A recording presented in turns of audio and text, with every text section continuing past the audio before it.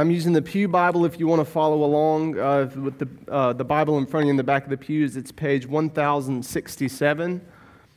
We're going to do Hebrews 11, verse 1 through Hebrews 12, verse 3.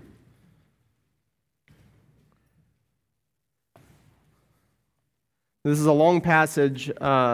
It's a long passage, so I'm not going to read it. We'll read it as we work through it. But it's one of the more famous passages in the New Testament. So I've enjoyed studying this and reading it, preparing it. I hope you guys are blessed by this passage in the same way that I was this morning. Before we get started, let's open up with a word of prayer. Lord, we're thankful for your word. We ask that it would do what only your word can do this morning. In Jesus' name, amen. So over the past 20 years, as we all know and have experienced, there have been some major leaps in technology.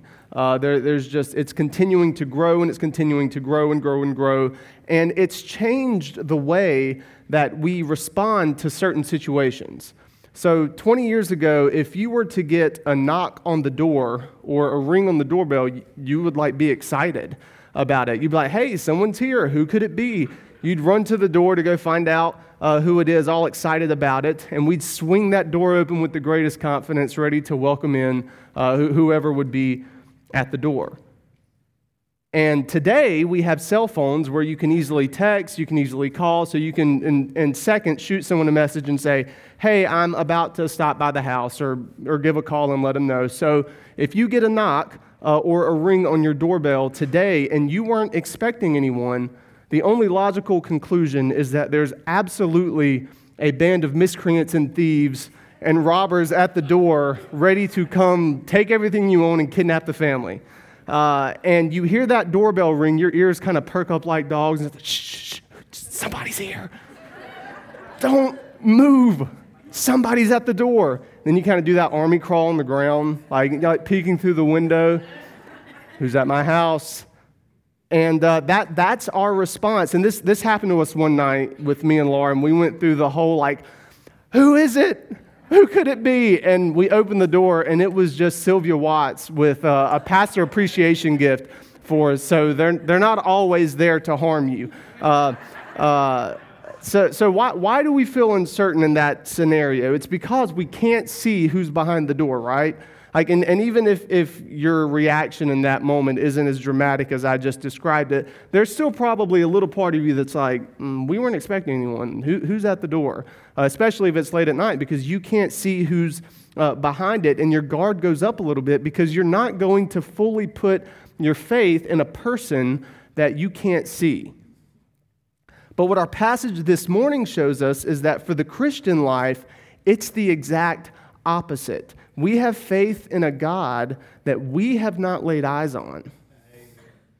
We have faith in the resurrection of that God that we were not witnesses to.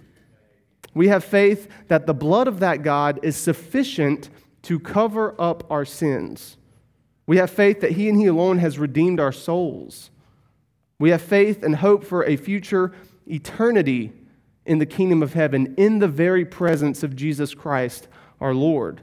And I think what this passage reminds us, Hebrews 11, is that we can confidently have faith in God because He has proven time and time again that He keeps His promises, and He has proven that He is absolutely good. So verse 1, it tells us exactly what our faith is. It's understood to be the definition of faith in the New Testament. Verse 1 says, now faith is the reality of what is hoped for, the proof of what is not seen. Our faith as believers, it is real to us. It is a reality to us. This faith we have, it's the only faith we have. Amen. We build our lives around it. The decisions that we make in our life is influenced by this faith. There's no other God for us. We have no other Lord. We serve no other king. We wake up each day in this real faith. We live each day in this real faith. We go to sleep each night in this real faith. And the faith that we have in God and His Word is what makes something that's absolutely invisible to us absolutely real. and it makes the future present today. It's the reality of what is hoped for. In other words, right now, in this moment, for those of us who are believers, we believers are holding in our hearts the coming kingdom of God. There's a popular quote from C.S. Lewis that I think fits this idea well. I'm sure you've heard it, most of you. He said, "I believe in Christianity as I believe that the sun has risen, not only because I see it, but because by it I see everything else." So if we were to step outside right now, we would see and experience that the sun in the sky has illuminated the world around us, allowing us to see and experience what would be invisible if the sun wasn't there. And in this way, God, through His Word and through the person and work of Jesus Christ, He has illuminated the world around us, allowing us to see what would be invisible without it. Verse 3, he says, "By faith we understand that the universe was created by the Word of God, so that what is seen was made from things that are not visible." No one witnessed God creating the heavens and the earth. No one can bust out an old dusty VHS tape and say, "Hey, look, I got a home video of God creating everything."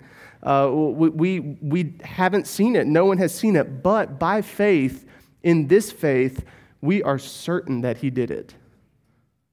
We have faith that there is no other way that it was done apart from Him. And God creating the world, it is such a major foundation to what we believe, because without it, really, nothing else in the Bible would make sense. Because in faith, we believe if God is powerful enough to create the entire universe out of nothing, then He is powerful enough to flood the whole earth and save one family. He is powerful enough to part the Red Sea. He's powerful enough to burn a bush without the bush being consumed. He's powerful enough to preserve a man's life in the belly of a fish for 3 days. He's powerful enough to make the sun stop its rotation. He's powerful enough to leave heaven and to be born Himself of a virgin. He's strong enough to turn water into wine, to make paralyzed men walk, to make dead men come alive. Powerful enough to die Himself and He Himself be resurrected. And He's powerful enough to save us from our sins and to redeem our souls.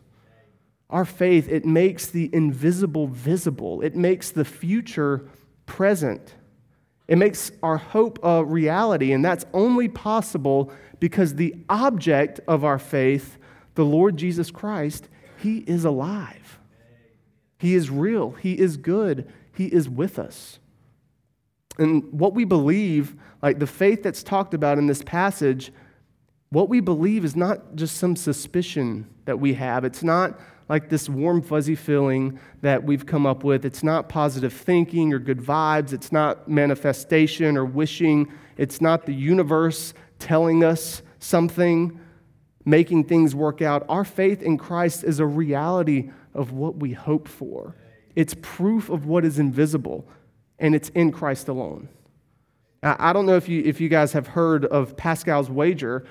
Pascal, he was a French philosopher in the 17th century, and he had an argument known as Pascal's wager that I've always been a little bothered with when I've heard it used. And that argument is this, and I'm paraphrasing this a bit. He goes like this: either God is real or He isn't.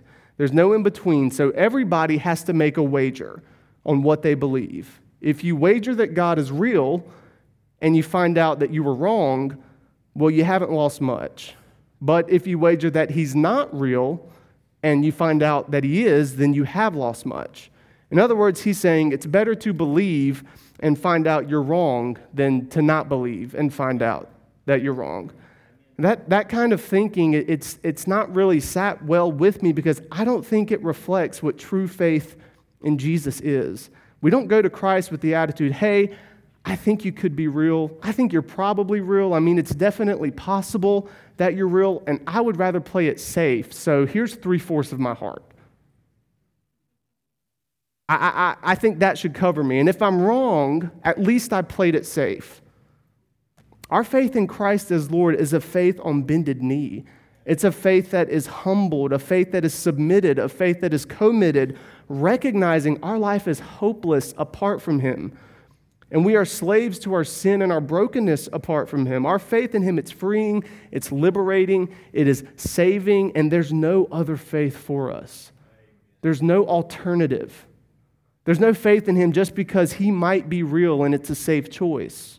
We have faith because we're confident that He is real and that He is good, and we're confident in the promises that He's made to us. Our faith in Christ, it's a reality of what we hope for. It's proof of what is invisible. If you look at the end of verse 2, he says, "For by this our ancestors were approved." He's talking about God's people. By this, the ancestors, the Old Testament saints, the people before Christ, they were approved. He's saying they believed God and His promises, and the life they lived and their choices and their actions, they reflected what they believed to be true. And because of that faith, they were approved by God. And then starting in verse 4, through the whole rest of the chapter, the author, he begins a list, perhaps the most famous list in the Bible, and he is referencing Old Testament believers, showing that they lived by faith, and also that they endured in that faith. If you remember last week, looking at the end of chapter 10, there were Jewish Christians who were living in this time, and they were going through a tough time specifically because of their faith in Christ.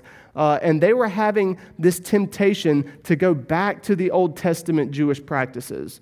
And the author of Hebrews in chapter 10 is saying, don't do it. It's not worth it. Keep the faith. Press on. Endure. Keep the faith. Don't give up. And then here in chapter 11, he's pointing to them, to the ancestors of the faith, saying, look at them. Look what they did. They lived by faith. They endured in that faith. They kept that faith until the very end. Followed their footsteps. Keep the faith. He starts out with Abel. He says, by faith Abel offered to God a better sacrifice than Cain did. By faith he was approved as a righteous man because God approved his gifts, and even though he is dead, he still speaks through his faith. There's a popular story from Genesis, one we probably all know. The first two children of Adam and Eve, Cain was a farmer, Abel was a shepherd, and they both gave to the Lord. But the only thing Cain gave was a work of his flesh and nothing more. And the letter in Jude in the New Testament says, woe to those who walk in the way of Cain. But Abel, he gave his best. And what his best was, really, at the end of the day, at the core of it, his best was his heart. And he gave it in faith. And that is exactly what God has always wanted, the heart. Not a work of the flesh, but the heart. And in jealousy, Cain, he killed Abel. But what the author here is telling us is that even though Abel died that day, he still speaks to us through his faith. In other words, he's not here, but we will always have his example of faithfulness. Verse 5, by faith Enoch was taken away, and so he did not experience death. He was not to be found because God took him away. Enoch's story is this uniquely short story with a unique ending. In Genesis 5, verse 21, it says, Enoch was 65 years old when he fathered Methuselah. And after he fathered Methuselah, Enoch walked with God 300 years and fathered other sons and daughters. So Enoch's life lasted 365 years. Enoch walked with God, and then he was not there because God took him. So Genesis 5, he gives this genealogy starting with Adam. Now, each person in this short story, in this genealogy, it ends the same way with the words, and he died. Each person except Enoch, he didn't die. God took him away, and all we know about Enoch is that he walked with God, and he did it in faith. And Hebrews here tells us that that faith was pleasing to God, and God blessed him because of it by keeping him from death. And verse 6 says, now without faith it is impossible to please God, since the one who draws near to him must believe that he exists and that he rewards those who seek him. It's important to remember that whatever life Enoch lived, he wasn't perfect. He was still a sinner, and the earthly works that he did, it would not have earned God's favor, but his faith in God did. His trust in God did. And still true today, no good deed on its own earns God's favor. Only faith can be pleasing to him, and a faith that is pleasing to him will be a faith that produces good works, and that kind of life will be accompanied by action that's done in good faith. And a life in faith is guaranteed a life that God will bless. Verse 7, it says, by faith Noah, after he was warned about what was not yet seen and motivated by godly fear, built an ark to deliver his family. Noah's story in this passage, I think, might be the most fascinating example of faith that we have. Noah, he builds this 500-foot long boat for water that didn't even exist yet. And everyone looked at him like he was the town crazy person, right? I mean, everyone scoffed at him and laughed at him and mocked him, but he was still faithful. God promised a flood, and he prepared for the flood in the exact way God commanded. He believed that God was going to do what God said he was going to do, and he built this ark in faith. And genuine faith, real faith in Christ, it will be proven by faithful action. There will be something about the life of believers that says, I'm a believer. In building this ark, Noah's hope of God's future salvation from that flood, it was a present reality to him. Every day that he worked, every day that he built, every day that his hands were sore, he was doing it knowing in that moment that God is going to save him. And that's what he believed. Verses 8 through 12, it says, by faith Abraham, when he was called, he obeyed and set out for a place that he was going to receive as an inheritance. He went out even though he did not know where he was going, and by faith he stayed as a foreigner in the land of promise, living in tents as did Isaac and Jacob, co-heirs of the same promise. For he was looking forward to the city that has foundations, whose architect and builder is God. By faith, even Sarah herself, when she was unable to have children, she received power to conceive offspring, even though she was past the age, since she considered that the one who had promised was faithful. Therefore, from one man, in fact, from one as good as dead, came offspring as numerous as the stars of the sky and as innumerable as the grains of the sand along the seashore.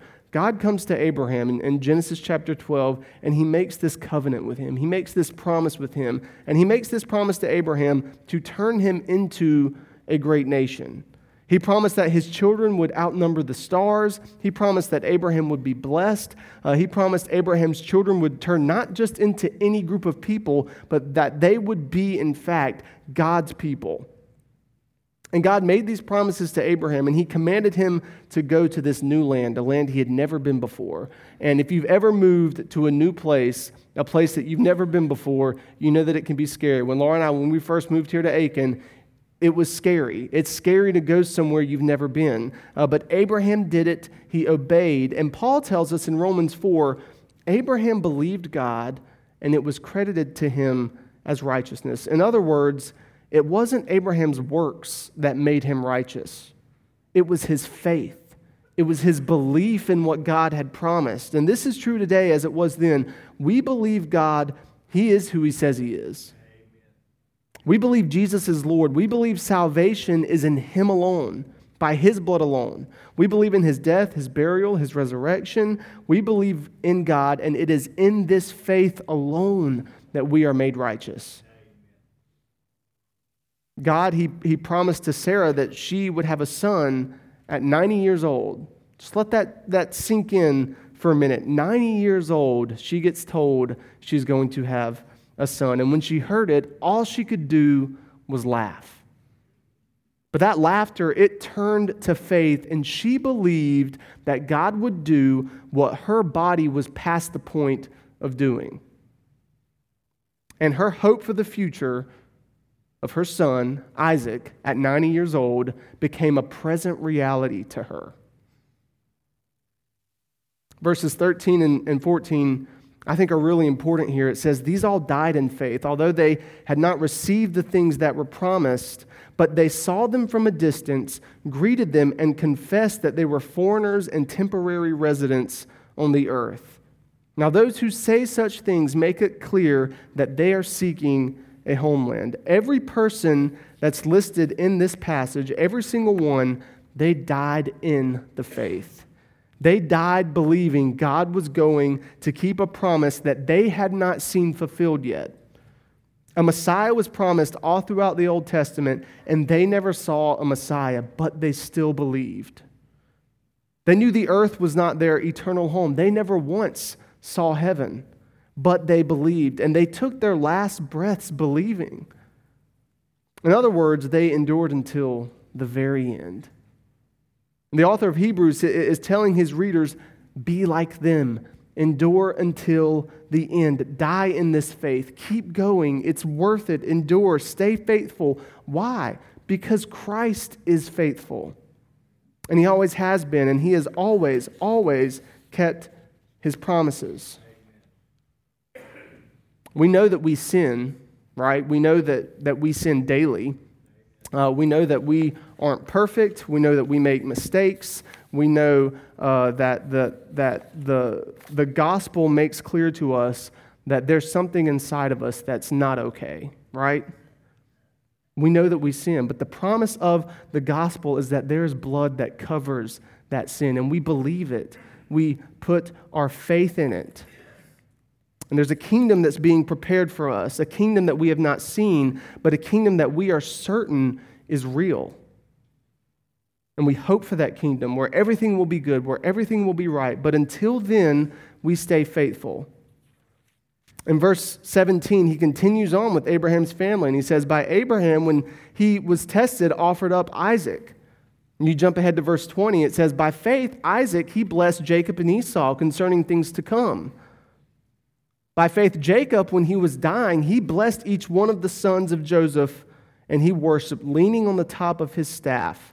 By faith, Joseph, as he was nearing the end of his life, mentioned the exodus of the Israelites and gave instructions concerning his bones. These stories that are mentioned in this passage, they're familiar to many people. They're probably familiar to every person in this room. Even unbelievers know these stories because they're such famous stories. And the reason that they're so familiar is because there's always a task that seems impossible.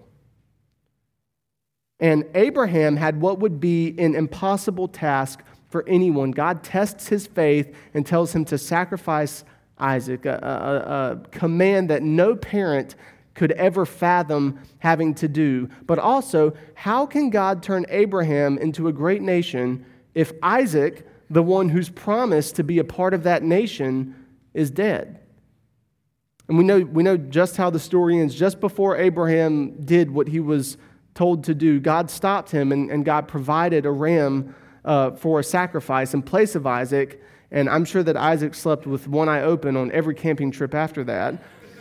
But what we see is that Abraham was confident. No matter what happened, God would keep his promise. Even though it seemed impossible, even though it didn't make sense, even though he didn't understand why he was being asked to do something so insane, God was going to keep his promise because God is good. And Isaac, even if he died, he would still be a part of this nation and this promise. How?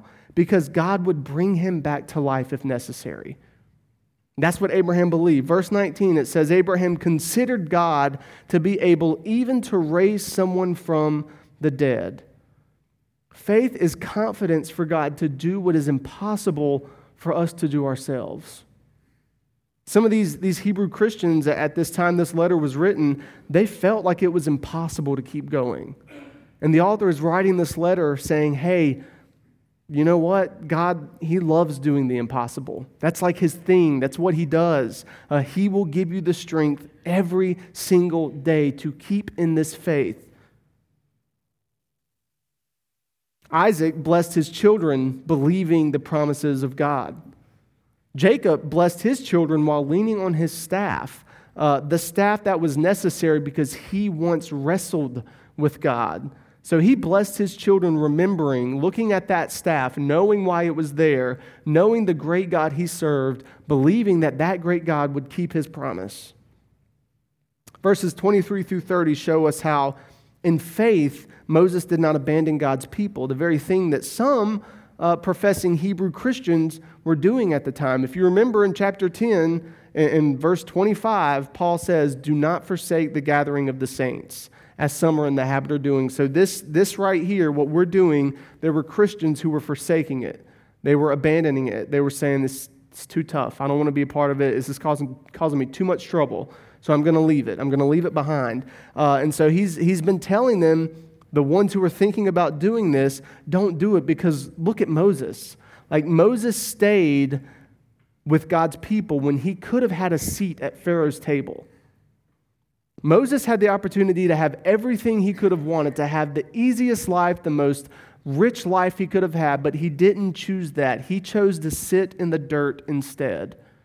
He chose to suffer with God's people, believing in faith that God had something better for them, and living in hope for that. The walls of Jericho came down, but before the walls came down, the men who marched around those walls, they believed it would come down. They marched in faith, knowing God would keep his promise. They trusted God to do it, something they hadn't seen yet. Rahab the prostitute, she protected the spies that were God's people because she had faith in God and that God was good and that he was trustworthy. Verse 32, he says, what more can I say? Time is too short for me to tell about Gideon, Barak, Samson, Jephthah, David, Samuel, and the prophets. What he's saying here is, look, the list of faithful people is long, and that's a good thing. It should be long, and it's good for you that it's a good thing. It goes on and on and on, and it's good because you will always have someone that you can look to as an example. There's always going to be an example in Scripture for us to say, wow, they were faithful. If they were faithful, I can be faithful too. And he works through this whole list, pointing these Hebrew Christians, like, you want to go back to the Old Testament, you want to go back to those practices, but don't do that. Just look to the faithfulness of those who lived in that time, and now do that same thing with Christ. You know, I think I worked through that list with pretty good time. There's some pastors that would still be on Cain and Abel right now, and the idea of lunch would just be completely out the window for you. But I've often heard this passage referred to as the heroes of the faith. And I'm not sure how helpful it is calling them heroes, because we look at these famous names in Scripture, we call them heroes, and it sort of feels like they have some kind of super faith that we'll just never be quite good enough to obtain, that we just aren't quite capable of having. I think it's important when we read this list that we remember they were still human. Like they were sinners, just like everyone in this room is a sinner. Noah, if you remember, after the flood, he got drunk after the flood. And he was guilty for that. Abraham had a pattern of lying and deceitfulness. Isaac followed in that same exact pattern, sinning in the exact same way Abraham did. Jacob was as deceitful a person as they could come. He deceived his own dad many times. Sarah was harsh to her servant. Moses, he murdered a man. Rahab was a prostitute. David, he used his position as king to sleep with someone who wasn't his wife and then killed her husband so that he could cover it up. Be certain, these people were not perfect. They were in need of grace, just like you and I are in need of grace. Their faith wasn't perfect, but their faith endured.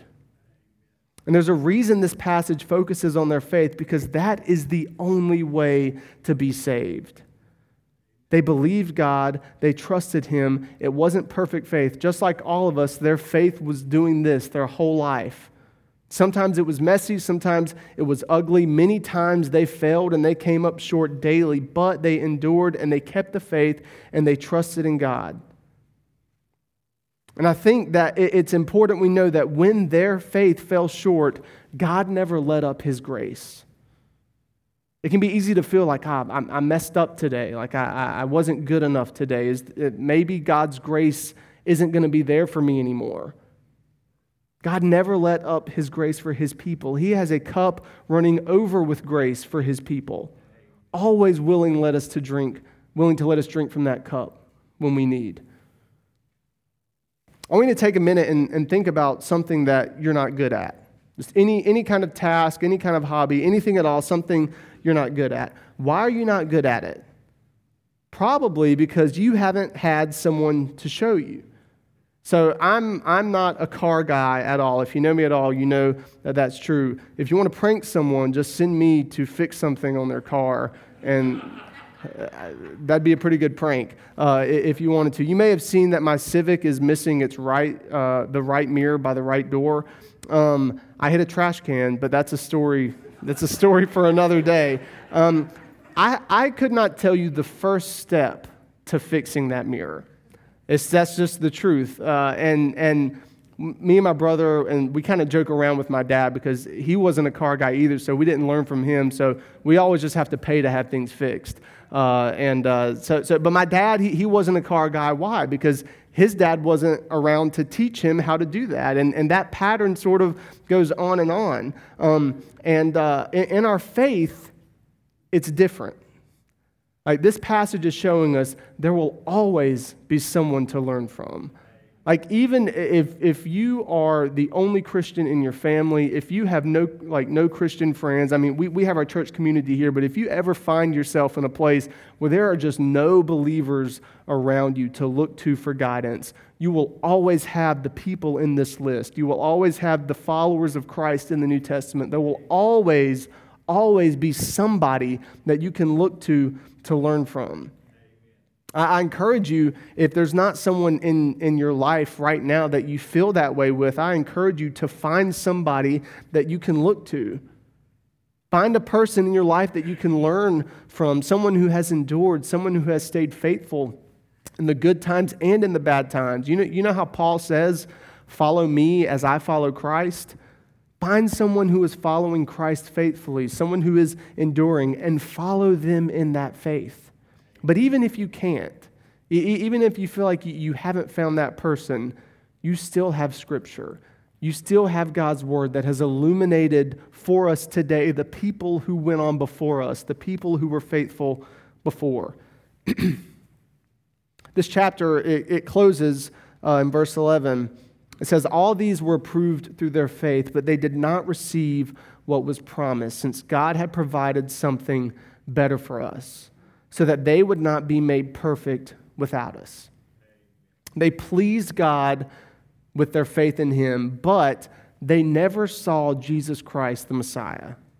They hoped for Him. They believed that He would come. They trusted God. And He says for us, we today, because we have Christ, we've been provided something better because we know Him. He has come.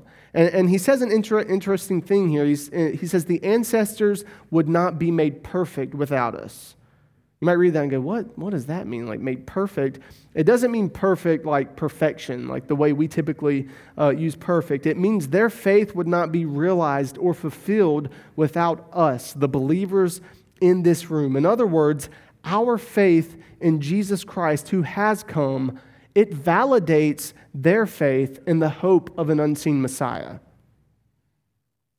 They fix their eyes on a coming Messiah. We fix our eyes on Jesus Christ who has come. And at the center of their faith, at the center of our faith, is a Lord who loves His people. A Lord who saves His people. A Lord who keeps His promises. And I'll close with the first 3 verses of chapter 12. Chapter 11 doesn't really wrap up on its own. I think the first 3 verses of chapter 12 close it well. It says, therefore, since we have such a large cloud of witnesses surrounding us, let us lay aside every hindrance and the sin that so easily ensnares us. Let us run with endurance the race that lies before us, keeping our eyes on Jesus, the pioneer and perfecter of our faith. For the joy that lay before Him, He endured the cross, despising the shame, and sat down at the right hand of the throne of God.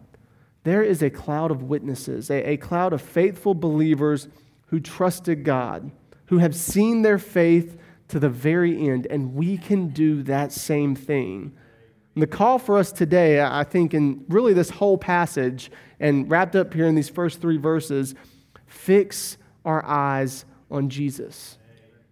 That's it. Fix your eyes on Christ. Whether you're in a good season or a hard season, fix your eyes on Jesus, because the moment you look away, you're only relying on yourself.